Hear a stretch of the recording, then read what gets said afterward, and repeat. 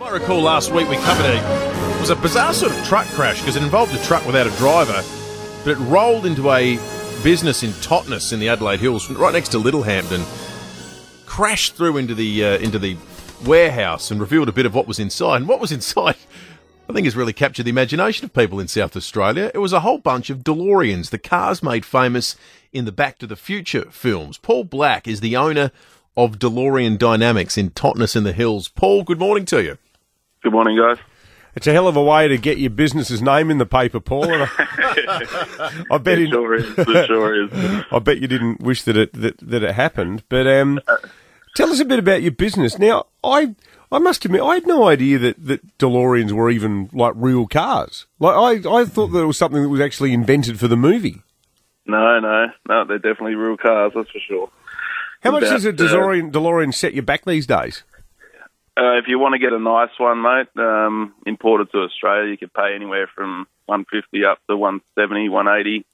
Wow. It depends on conditions. So, they've definitely jumped up in value of late, especially due to all the rising costs of COVID and whatnot. Did they have a following, Paul, before Back to the Future? Like, are there other collectors that are saying, I was on board before Hollywood, took control of this, or is that sort of the large driving force? No, they did have quite a big following. The car that I originally owned from 2009, that was owned by the fellow that created the first DeLorean club in America. That car came with a fair few newspaper articles, and they were a big thing before the movie. But the movie's definitely, sort of brought them into the 21st century, I guess.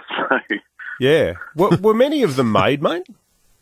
There was the true number's not documented, but it's somewhere between 8,500 and 9,000. Wow, so not many. Excuse me. How many have you got in your shop at the moment? Look like you've got a few sitting there.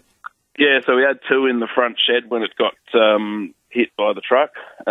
We've got a second shed on premise, so we've got another 5 in the back shed, and we were due to send one back to its customer in Victoria end of this month, and then take another one in from down south in Adelaide. So, definitely going to put a hold on things for a while.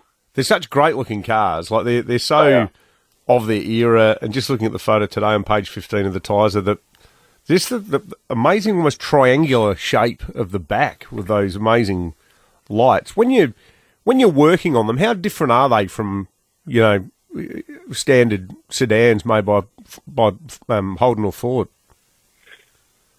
They're really just nuts and bolts, I guess, but the main difference is really the doors. They've got a torsion bar set up on the doors, and they can be tricky to get aligned, but it's all just a little bit fiddlier than normal cars, I guess. How do you go sourcing parts, Paul? Where do you get them from? Parts are fine. Oh, right. There's the DeLorean Motor Company actually exists in America again. A fellow called Stephen Wynn bought all the parts and reinstated the DeLorean Motor Company name. So you can get most things. There's a few bits and pieces that aren't available still, but hopefully we can get everything we need to fix the chap's car that was hit by the truck. So. And Paul, I'm presuming you still drive one yourself? Not at the moment, no. I sold my car that I bought in 2009 to sort of help us fund the business. I've actually own another 2 at the moment, but they're both in pieces at the moment as well. So, wow. Slowly getting restored. How'd you get the addiction yourself? Just really from when I was a kid, when I first saw Back to the Future. It just all started from there and snowballed into where I'm at today. So. That's great. What a story. Yeah, it's an amazing story. How's the shed at the moment, Paul? When do you think you'll be back and everything will be fixed up?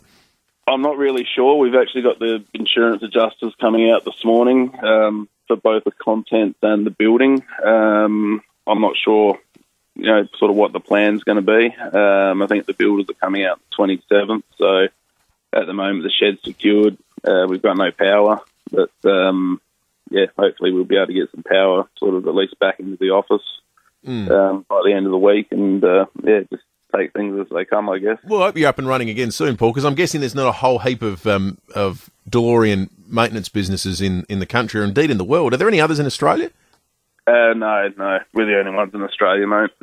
There's quite a few across the world, but a couple in Europe and mainly in America. But, no others over here.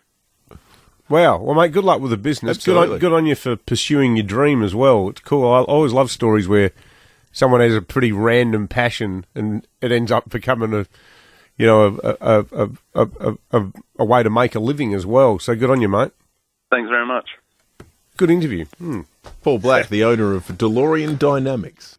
David Penberthy and Will Goodings, 6 to 9, 5AA Breakfast.